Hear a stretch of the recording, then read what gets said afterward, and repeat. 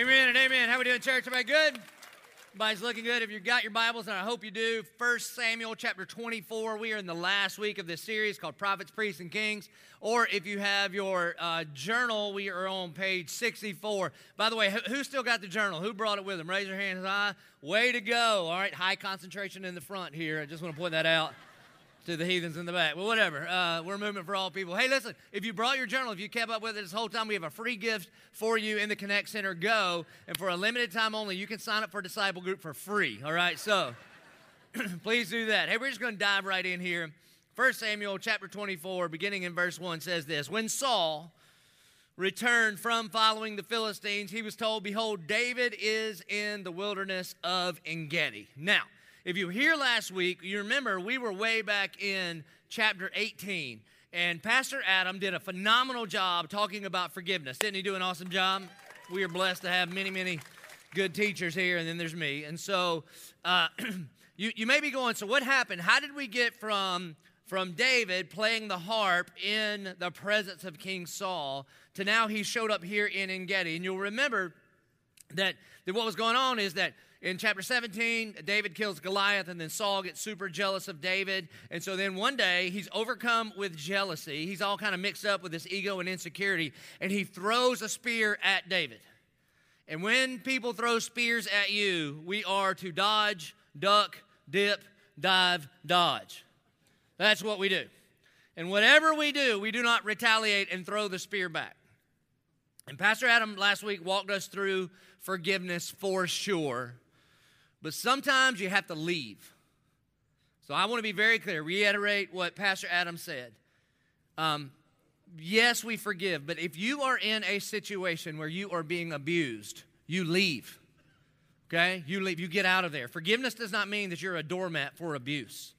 Jesus was abused on the cross. You do not need to be abused. And so, here's what you do, okay? You leave, you forgive, and you call the police. You forgive and prosecute, without a doubt. And I know we giggle, but I ain't kidding at all. God has set up systems of justice whereby that should be prosecuted. And you call the church and you let us help. No matter where that thing is, at a school, at a church, wherever it is, forgiveness does not mean that you are a doormat. And so what David does for the next 7 chapters is he leaves. And it gets, if you read chapters 8 or 19 through 25, it's kind of crazy. Saul doesn't just throw a spear once or twice, but over and over and over, he continues to throw spears to try to pin David to the wall. He torments him. In fact, one of the ways he torments him, he says, why don't you marry my daughter?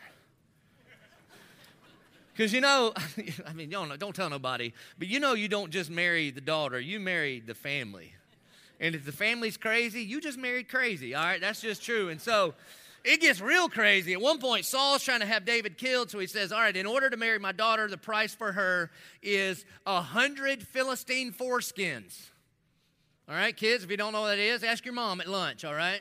It's not my fault. We have kids ministry. We ain't talking about foreskin over there. So David says, I'll do better. I'll give you 200. That's weird stuff, all right? It's in the Bible. Don't read that part right now. But over and over and over and over, Saul continues to throw spears at David, and so David leaves. And as David is on the run, some men begin to follow him. He's got about 400 people following him around, and he finds himself in this place called En-gedi. If you ever go to Israel with me, and I hope you do, we will go to En-gedi. It's this unbelievable place. It's this oasis of caves and waterfall and lush greenery in the middle of the desert. I mean, the Dead Sea is there. There's nothing but rocks and sand. And then right in the middle of it is this oasis. How good is our God that He provides relief in some of our times of desperation and trial. Amen? And listen, this is free. This isn't the sermon. I hope and pray that you see and feel and understand the Church of 1122 as an En-gedi in your week and in your day. Especially for those of you that are running, that are parched, that feel like you can't just make it one more day. And I hope and pray that when you walk into this place, that you feel the kindness of the Lord towards you, the grace of God towards you. This is a place where it is okay to not be okay. And God is not in love with some future version of you once you get your act together, but He loves you right now. And you're not just welcomed here, you are wanted in this place. Now, amen. Now, Now, for every Christian in the room, let me ask you this. If you have experienced the lavish love of God and grace in your life, are you an engedi for those closest to you in your life? Let me ask it this way. Dads, when you walk home, when you walk in the house, does peace walk in with you? Or does everybody get a little uptight because dad's home? Hey, boss, when you walk into the office, does everybody feel a sense of peace and security, or are they filled with anxiety?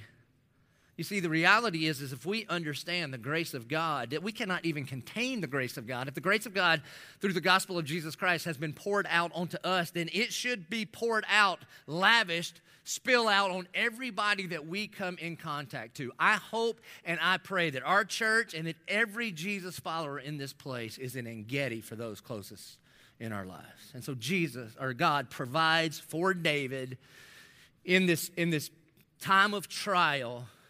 He provides for him this beautiful oasis. And so David and his men, they go into this place and they're hiding in a cave, verse 2. And then Saul took 3,000 chosen men out of all of Israel and went to seek David and his men in front of the wild goats' rocks. And he came to the sheepfolds by the way where there was a cave. And Saul went in to relieve himself. It just means what it means, all right? When you got to go, right? Especially us older fellas, just the next exit, all right? And you first truck stop you find, you got to go. And so, of all the caves, of all the truck stops in all of Israel, Saul, when he's got to go, he pulls into the one that King David is hiding in. Can you believe that? I mean, that's the sovereignty of our God. He is not only king of the universe, he is sovereign over your own kidneys, all right? And so, what are the chances? It says, now David and his men were sitting in the innermost parts of the cave, and the men of David said to him, here is the day of which the Lord said to you, behold, I will give your enemy into your hands, and you shall do to him as it shall seem good to you. Then David arose. You see, here's what's happening in this moment. If you've been sticking with us in this series, you know that weeks and weeks and weeks ago and years for David, he was anointed to be king of Israel. And he's just been waiting on his time. Because God's anointing does not always equal his appointing. Sometimes there's a big gap in between. Like Jesus did not start his ministry until he was 30 years old. For the first 30 years of his life, I guess he's just waiting on his father's timing. David has been waiting on his father's timing. And then his men come up to him and say, all right, David, here you go. I mean, what are you going to do? This is your chance. This is obviously God's hand because, again, of all the caves and all of Israel, here is your adversary right here in a very vulnerable position. The Bible does not clarify whether this is numbered 1 or 2, but either are very vulnerable. You either have your back or you're sitting on, whatever it is, you understand? And they say, this must be your chance to take your future into your own hands, kill Saul, and be the king. After all, you've been anointed. And I'm telling you, David arose. And the Bible does not say exactly what is going through his mind, but listen, if I'm David in this moment, and maybe David does this too, David could easily justify taking out King Saul in this moment, can he? I mean, first of all, he could say, look, it's self-defense. It is, the guy's been throwing spears at me for weeks now.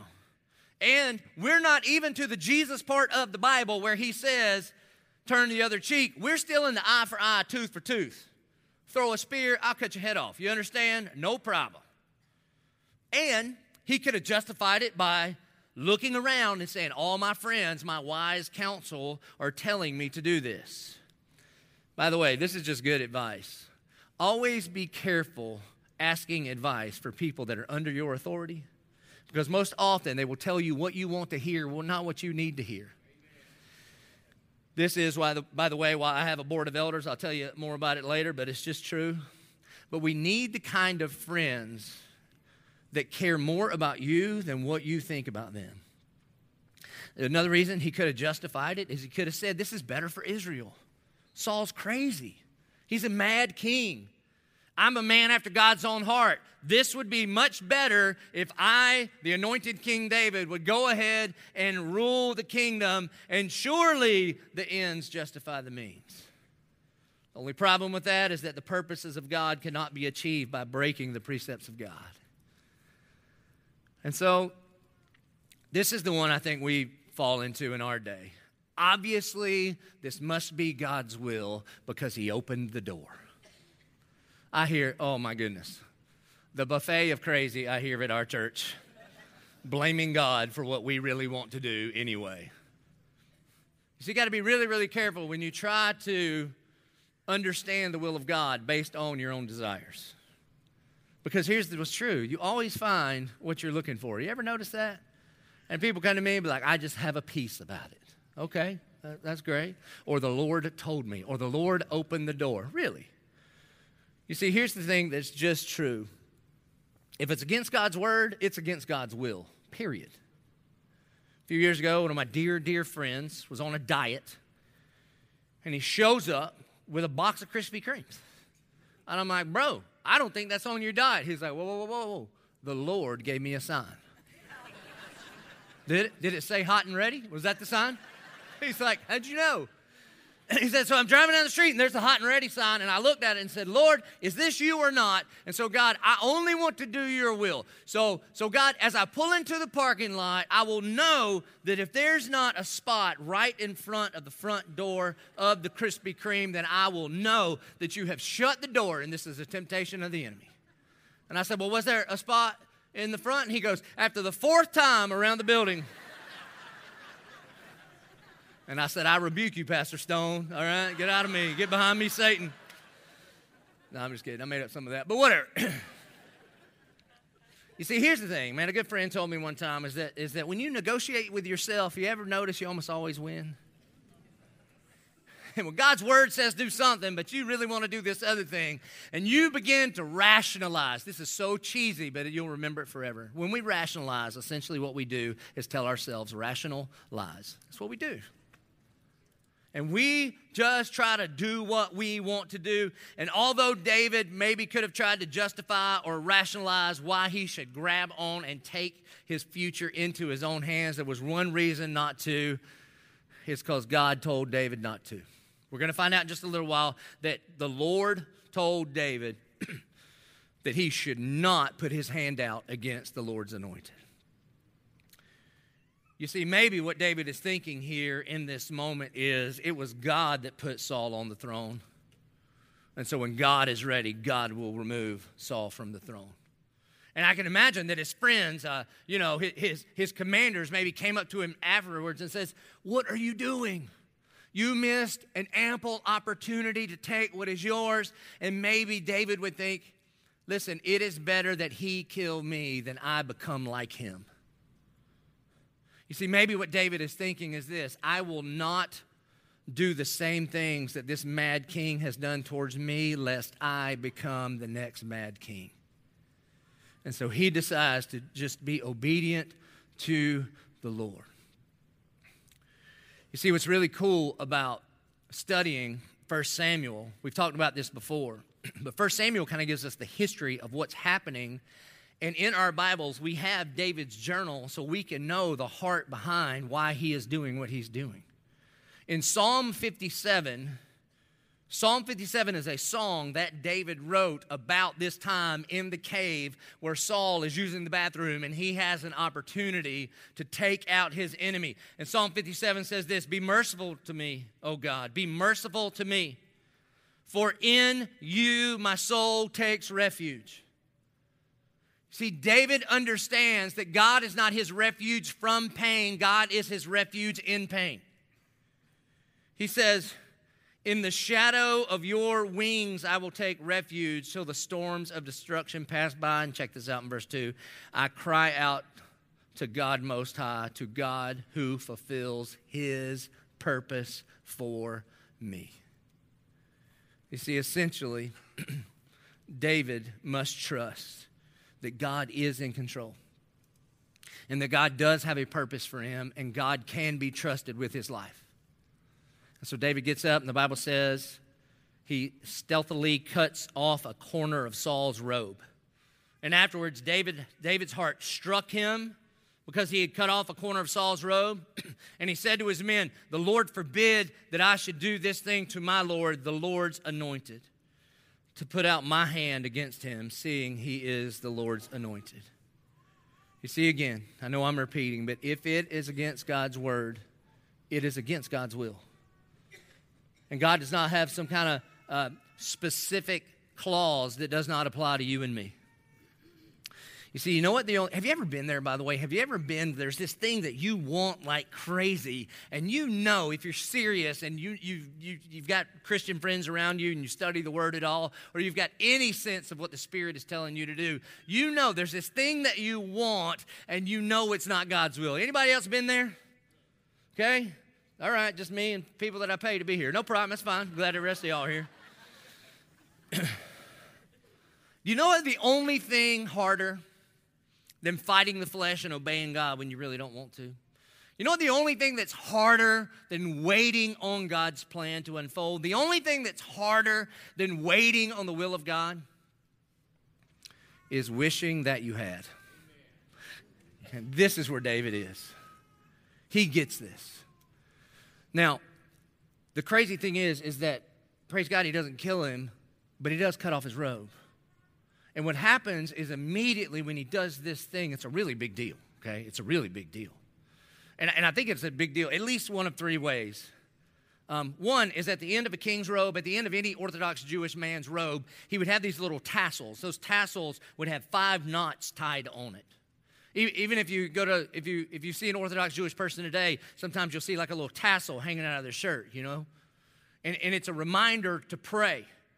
That what they would do, the 5 knots on that tassel represent the first 5 books of the Bible, the Pentateuch or the Torah, and it's a reminder to pray. In that little tassel with the knots, it's called a tzitzi, T-Z-I-T-Z-I-T. If you're from Dillon, you call it a T-zit-zit, but that's not how you say it, all right? And a part of what this could be is when David cuts this thing off, what he's saying essentially is like, I'm cutting off your access to God in prayer. It was kind of a spiritual affront against King Saul. Or it could be that when he cut off the corner of his robe, the corner of the garment or the robe in Hebrew is called a kanaf. And it can be translated as edge of the garment, or it also could be translated as wing. Like when Jesus says, and here's what it is, it represents the authority of God. Like David said in Psalm 57, he says, in the shadow of your kanaf, in the shadow of your wings, I will take refuge. And the idea here is that God works in and through authority, and God has appointed this king, and the edge of his robe, the edge of his wings represents God's protection. It's why Jesus, on the way into Jerusalem for the last week of his life, he's coming down the Mount of Olives. He looks over the Kidron Valley, over the eastern wall of Jerusalem, and you can see down into Jerusalem. And the Bible says that Jesus stops on the Mount of Olives, and he begins to weep, and he says, oh, Jerusalem, Jerusalem, that I would gather you like a hen gathers its chicks underneath her kanaf, wings. And so a part of what David could be doing here is essentially usurping the authority of King Saul. Or it could just be very, very practical, where he says, I just want you to know, in a place of extreme vulnerability, I could have taken you out, and I chose not to.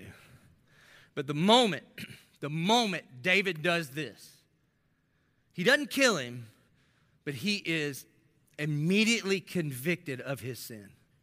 And notice what he does when he is convicted. He confesses and he repents.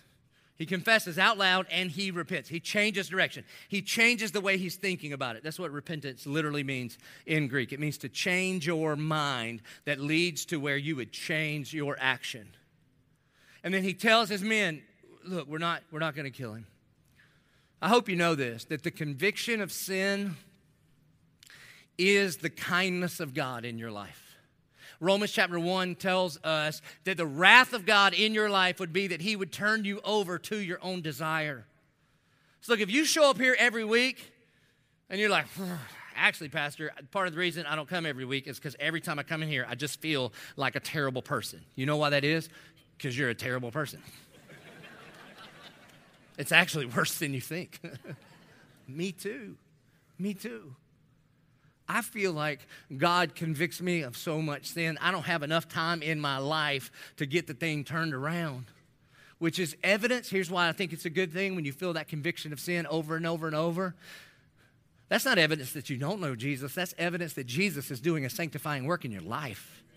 Let me tell you who scares me. Church people.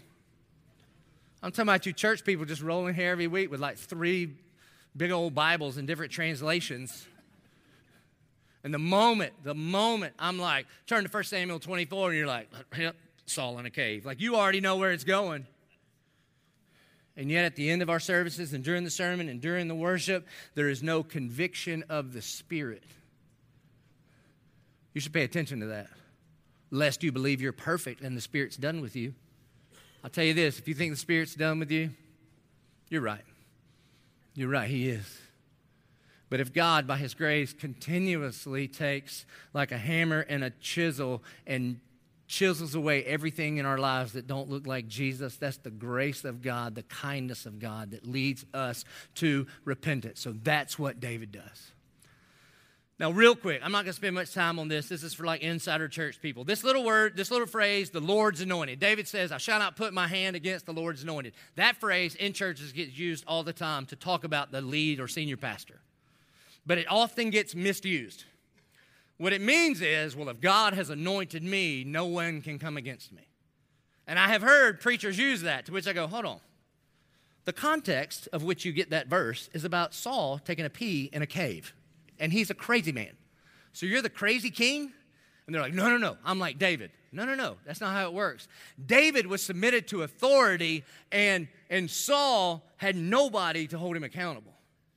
So just so you know, when we started the Church of 1122, one of the first things that I did, and what continues to today, is that we have a board of qualified elders that have no problem. There's 6 men plus me. I'm on the elder board too, and I am submitted to the plurality of their leadership, and they have no problem pointing out the sin in my life.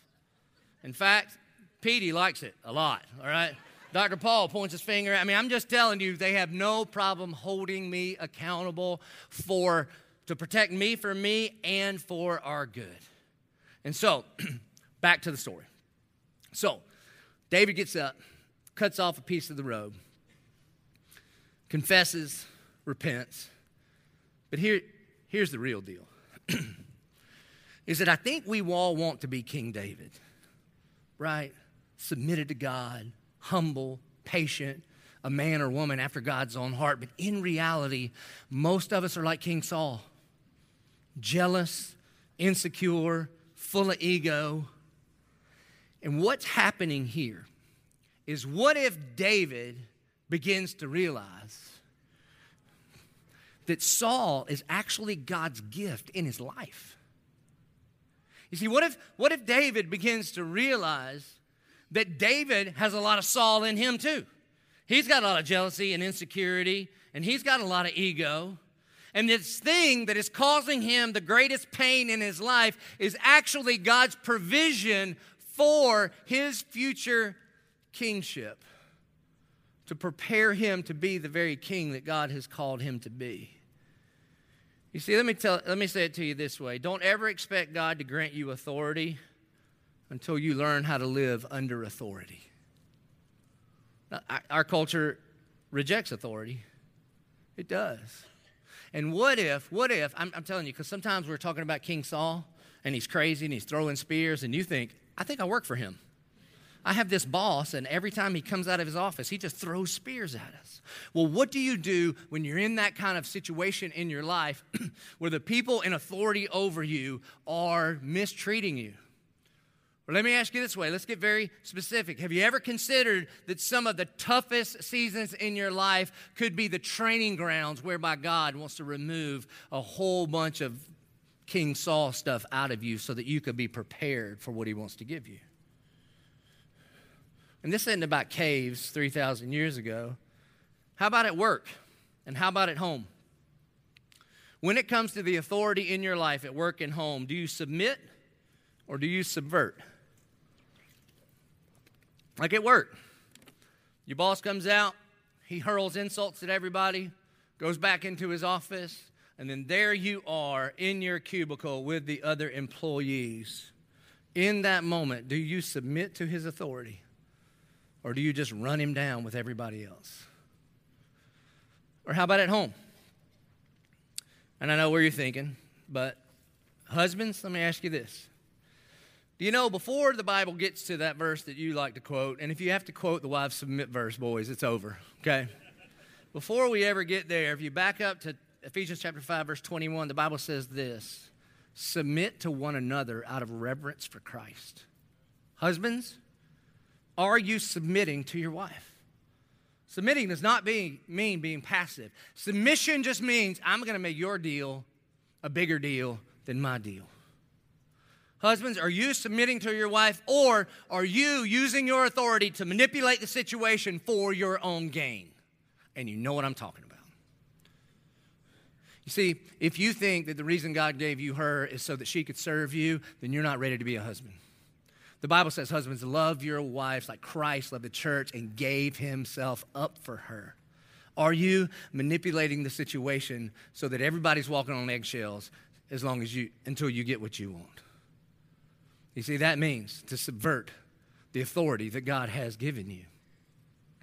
Wives, if you were just to track the things that come out of your mouth, are you submitting or subverting the authority of your husband? And again, man, submission, wives, it has nothing to do with, this is not Leave It to Beaver, okay? This is the Bible. That are you his biggest critic or his biggest cheerleader? The words that come out of your mouth, are they mostly correcting or championing? Did you know that your primary job in his life is to affirm that God has given him everything he needs to accomplish everything that God has called him to accomplish? Most of the things that you say to him, are they cheering him on? Hercules, Hercules. Or do you have him on a leash and you're correcting him like the dog? And in fact, some of you right now, you're beginning to think the greatest thing that ever happened to him was me. He wouldn't know how to tuck his shirt in or be on time or what to do with a toilet seat. Look here, ladies.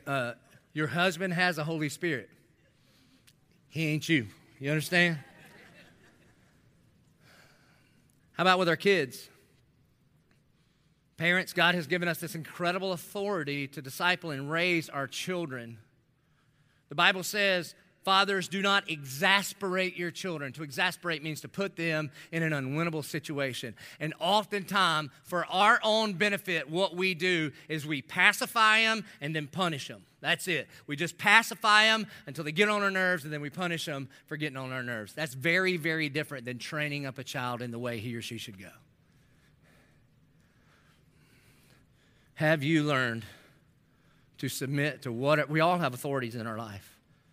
And all of us at some place are in authority in our lives. Are we doing it the way Jesus has called us to do it? And so David, in this moment, exemplifies that he understands that this is the authority that God has placed. And that's what he means when he says, and it is not my job to overthrow that authority. God placed that authority in my life. And so David persuaded his men with these words, and he did not permit them to attack Saul, and Saul rose up and left the cave and went on his way. And afterward, David also arose, and he went out of the cave, and he called after Saul. This is very important. For the umpteenth time, he is going to try to reconcile with Saul. So, submission does not mean passivity. Submission is not doing nothing. Submission is not just sitting back. David's doing all kind of stuff. David's running, David's hiding, David's talking to Saul multiple times to try to reconcile. But just to reiterate, as he is going to make his case with Saul, he does it from a long ways off because Saul's been throwing spears at him. So let me go back to last week real quick. Matthew 18 is for sure the truth taught by Jesus. There is a percentage of you, if it comes to physical abuse, you do not go back one-on-one with that person. You do not. You call the police, you call the church. And so David, he's not a doormat. Forgiveness does not mean he is Saul's doormat. And he comes out of the cave and he says, "My Lord and King." And when Saul looked behind him, David bowed with his face to the earth and he paid homage. And David said to Saul, "Why do you listen to the words of men who say, 'Behold, David seeks your harm'? Behold, this day your eyes have seen how the Lord gave you today into my hand in the cave, and some told me to kill you, but I spared you."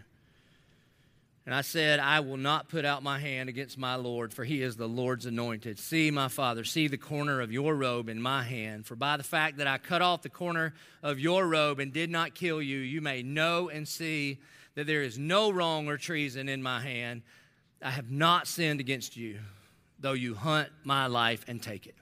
So David once again makes his case for Saul. And honestly, it's going to affect Saul here for a little while, but throughout the following pages of the book of 1 Samuel, Saul just goes right back to crazy. Man, my daddy used to always say, you can't fix crazy. That's a fact. And if you're offended by that, text him, okay? Jimmy Cracks Corn Sr. at IDon'tCare.com, all right? He'll be appreciating that. But again, forgiveness does not mean that you're a doormat. And then here's the key text to understanding how in the world David could not, when he has this opportunity, this open door, that he obeyed God instead of seizing the opportunity for himself. Here's David's heart. Verse 12, may the Lord judge between me and you. May the Lord avenge me against you, but my hand shall not be against you. Let me ask you this. Do you trust God with your circumstances, especially when they're not going the way you want them to go? Or do you try to be the God of your circumstances? You see, obedience is always more important than opportunity. Every single time. Obedience trumps opportunity every single time. In fact, this is what got Saul in trouble. Remember back in chapter 13? Saul's about to go to war against the Philistines. So far in his kingdom, things are pretty good. A couple hiccups, but he's doing okay. And he gets there, his army's there, they've had some victories, they're about to fight against the Philistines again. Again, this is 1 Samuel 13. And he's supposed to wait on the prophet Samuel to come and give the sacrifice so that God's blessing will be upon him. And he got tired of waiting. And so he went out and he made the sacrifice himself. And Samuel shows up and goes, what have you done? And he says, well, I got tired of waiting on you, so I forced it. Hey, man, that's not just a story about a kingdom a long, long time ago. That's the story of our life every week. God, I don't trust you with this battle, so I got this. That's what he did. And Samuel says, what have you done? God has taken his hand of anointing off of you. Essentially, because Saul didn't trust God. 2 chapters later. See, normally it just starts with a little something like that. By 2 chapters later, Saul's building altars to himself.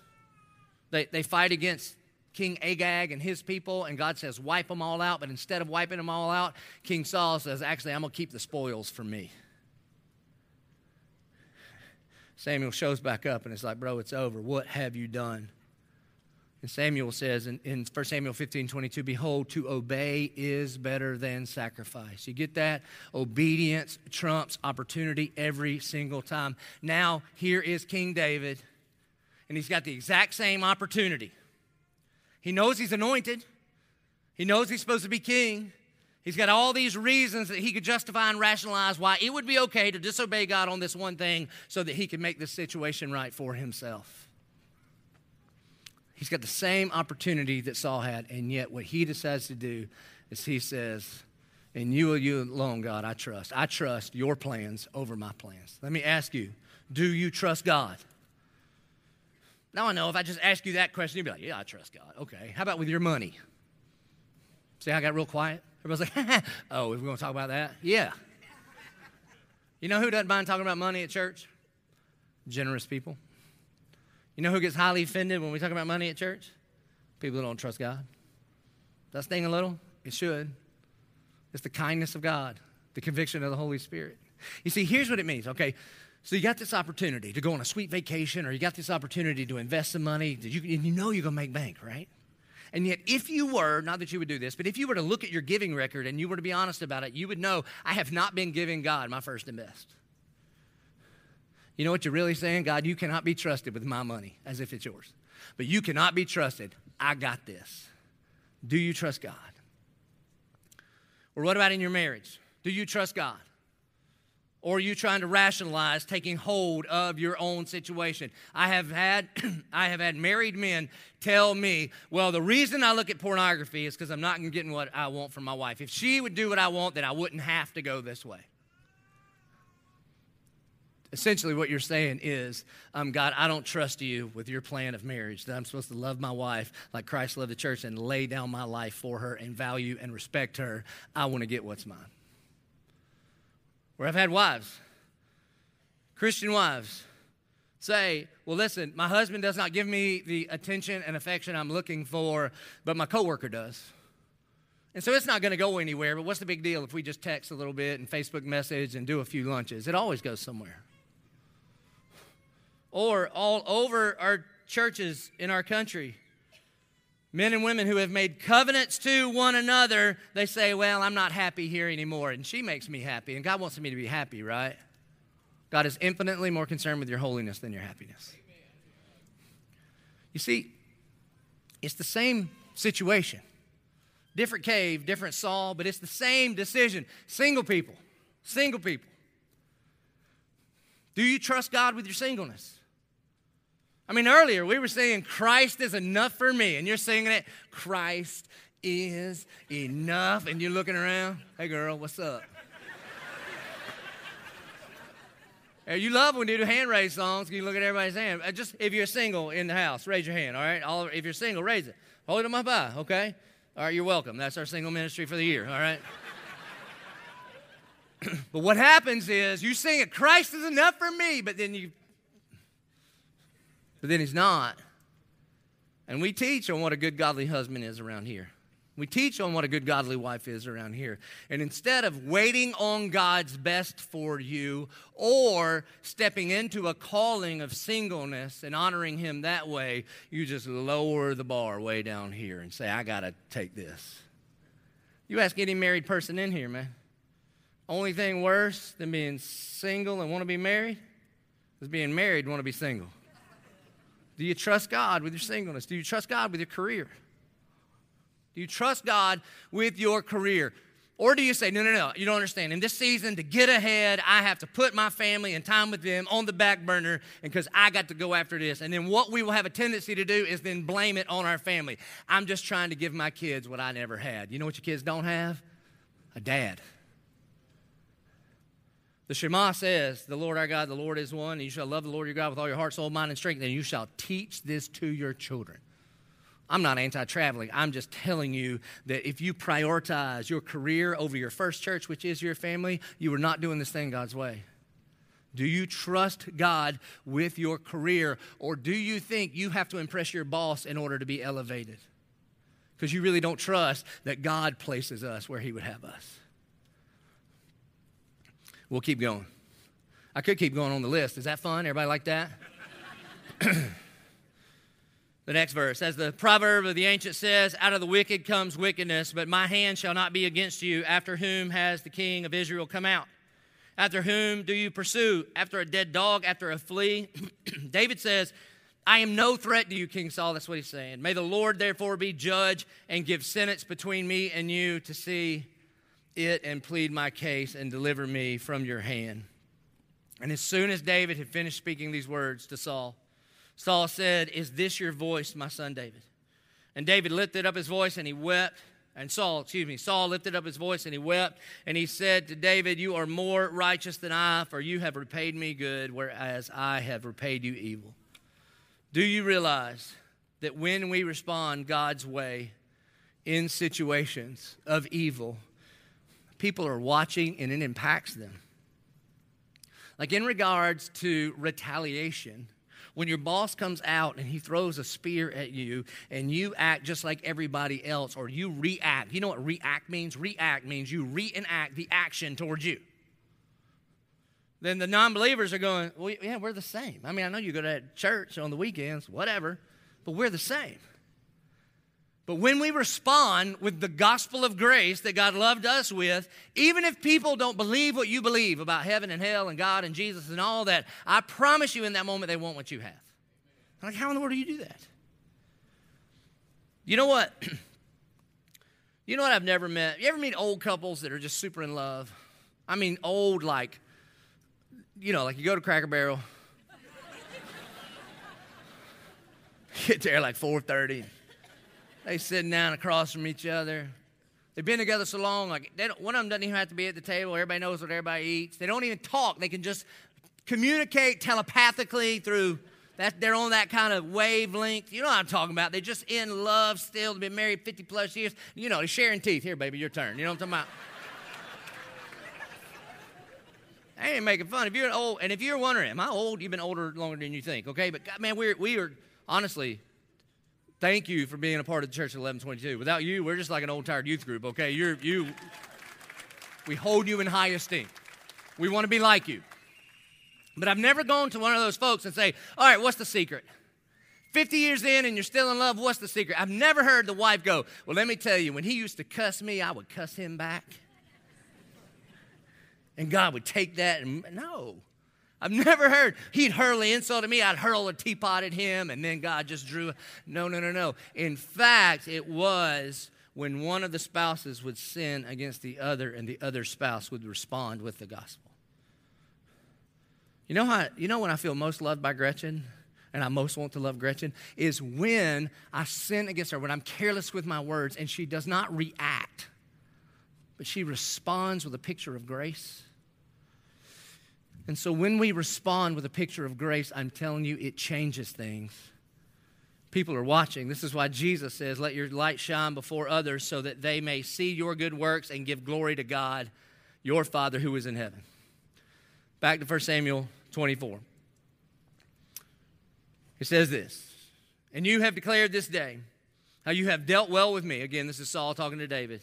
And that you did not kill me when the Lord put me into your hands, for if a man finds his enemy, will he let him go away safe? And so may the Lord reward you with good for what you have done to me this day. And now, behold, I know that you shall surely be king, and that the kingdom of Israel shall be established in your hand. See, God makes it clear to Saul. Here's what's crazy. Saul could not kill what God had already crowned. Can you imagine if we could trust God like David did? If we trusted God like this, here's the thing. When you really trust God, did you know you don't have to be defensive and you don't have to self-promote? Can you imagine the freedom in your life? If you really believe that your boss does not have control of your future in the company, but God Almighty does, it would free you up from the performance and the pretending trap, and then you could legitimately go to work as unto the Lord. Can you imagine if you trusted God at home and you did not try to find your source of joy in your spouse? That is a heavy weight for your spouse to carry. And you would understand that your joy is in the Lord. Then it would free you up to just love her. And if you would understand that you are not your spouse's savior. Spouses make terrible saviors because we can't pull it off. Can you imagine the freedom living this way? It is all rooted in this. Do you trust God? So Saul closes out his little speech this way. He says, swear to me, therefore, by the Lord, that you will not cut off my offspring after me, and that you will not destroy my name out of my father's house. And David swore this to Saul. And so Saul went home, but David and his men went up to the stronghold. And you would think, if the book ended right there, you'd be like, see, sweet. David does what's right, responds with the gospel, everybody's reconciled. That is not how it goes. It doesn't get any better for David for a long time. Saul keeps trying to kill David. Saul keeps throwing spears at David. Saul gets crazier and crazier and crazier. At one point, Saul strips down naked and prophesies with Samuel. So if you ever catch me preaching nude, call the elders, all right? Things have gone horribly wrong. But eventually, when you get to the end of 1 Samuel, eventually, in battle, Saul is killed. David didn't do anything about it. And the one that God put on the throne, God removed from the throne. And finally, by the time you get to 2 Samuel, David becomes the king. So here's the point. It's not about kings and caves in the Old Testament. It's about today. Do you trust God? And how much do you trust God? Opportunity does not equal anointing.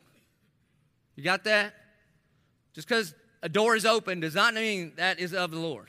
Obedience is always more important than opportunity. And what if you lived by this phrase? What if you legitimately believed this and lived by it? You cannot give me what the Lord has not, and you cannot keep me from what the Lord has.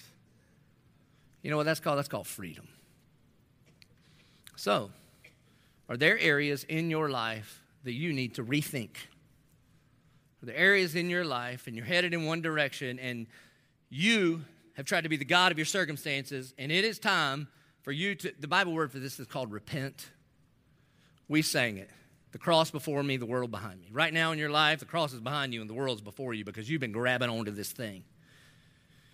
And to repent in the New Testament, literally in Greek, the word means to rethink the situation, to change your mind about the way you're thinking about who is in control of this thing. Are there areas in your life that you are not trusting God, that you have reached out and grabbed this and tried to be the God of your situation? And what you and I need to do is surrender them once again to the sovereign King of the universe. Where in your life do you need to repent? Where in your life do you need to rethink? Do you need to turn around? I'm going to list some.